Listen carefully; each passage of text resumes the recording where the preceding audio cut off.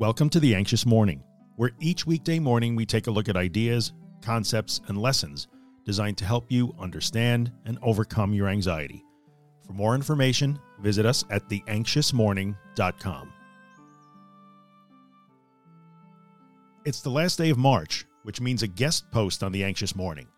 Today, my friend Bethany McLaughlin steps in to share some of her experience with recovery and the topic of being authentic and true to oneself along the way. Sometimes the process of recovery seems to conflict with the ideal of authenticity, and Bethany did a tremendous job of shining some light on this issue.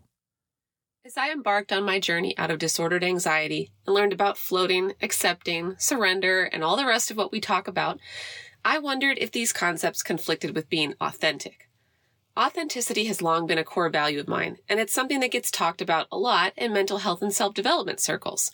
We're admonished all the time to be ourselves, be true to ourselves, and express ourselves openly and honestly.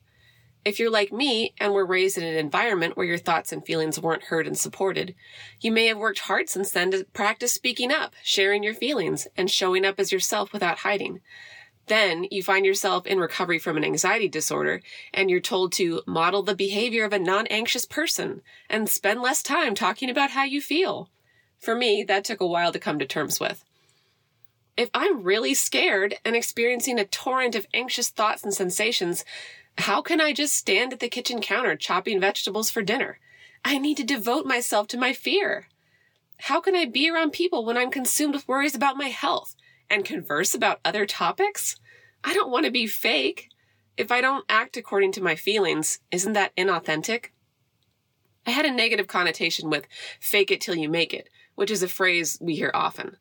Fake it reminded me of all the times growing up that I'd been forced to do things I didn't want to do and knew that it didn't matter to anyone how I felt.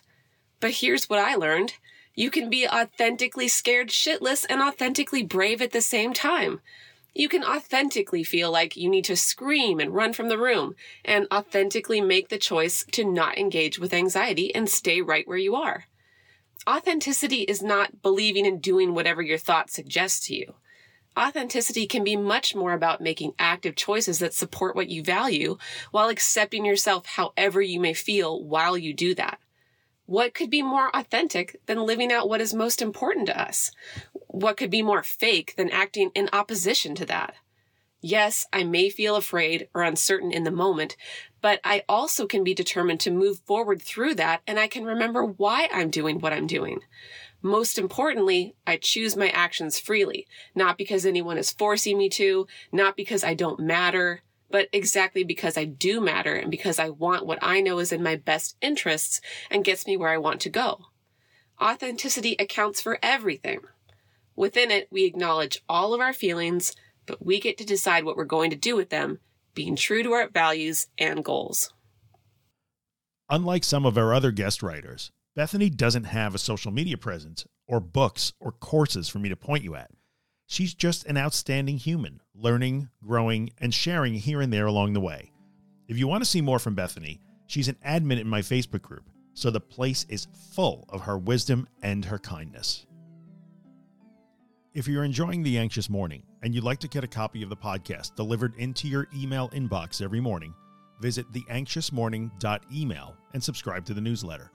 If you're listening on Apple or iTunes, take a second and leave a 5-star rating, maybe write a small review. It really helps me out. And finally, if you find my work useful and you'd like to help keep it free of advertising and sponsorships, you can see all the ways to support the work at theanxioustruth.com/support. Thanks so much.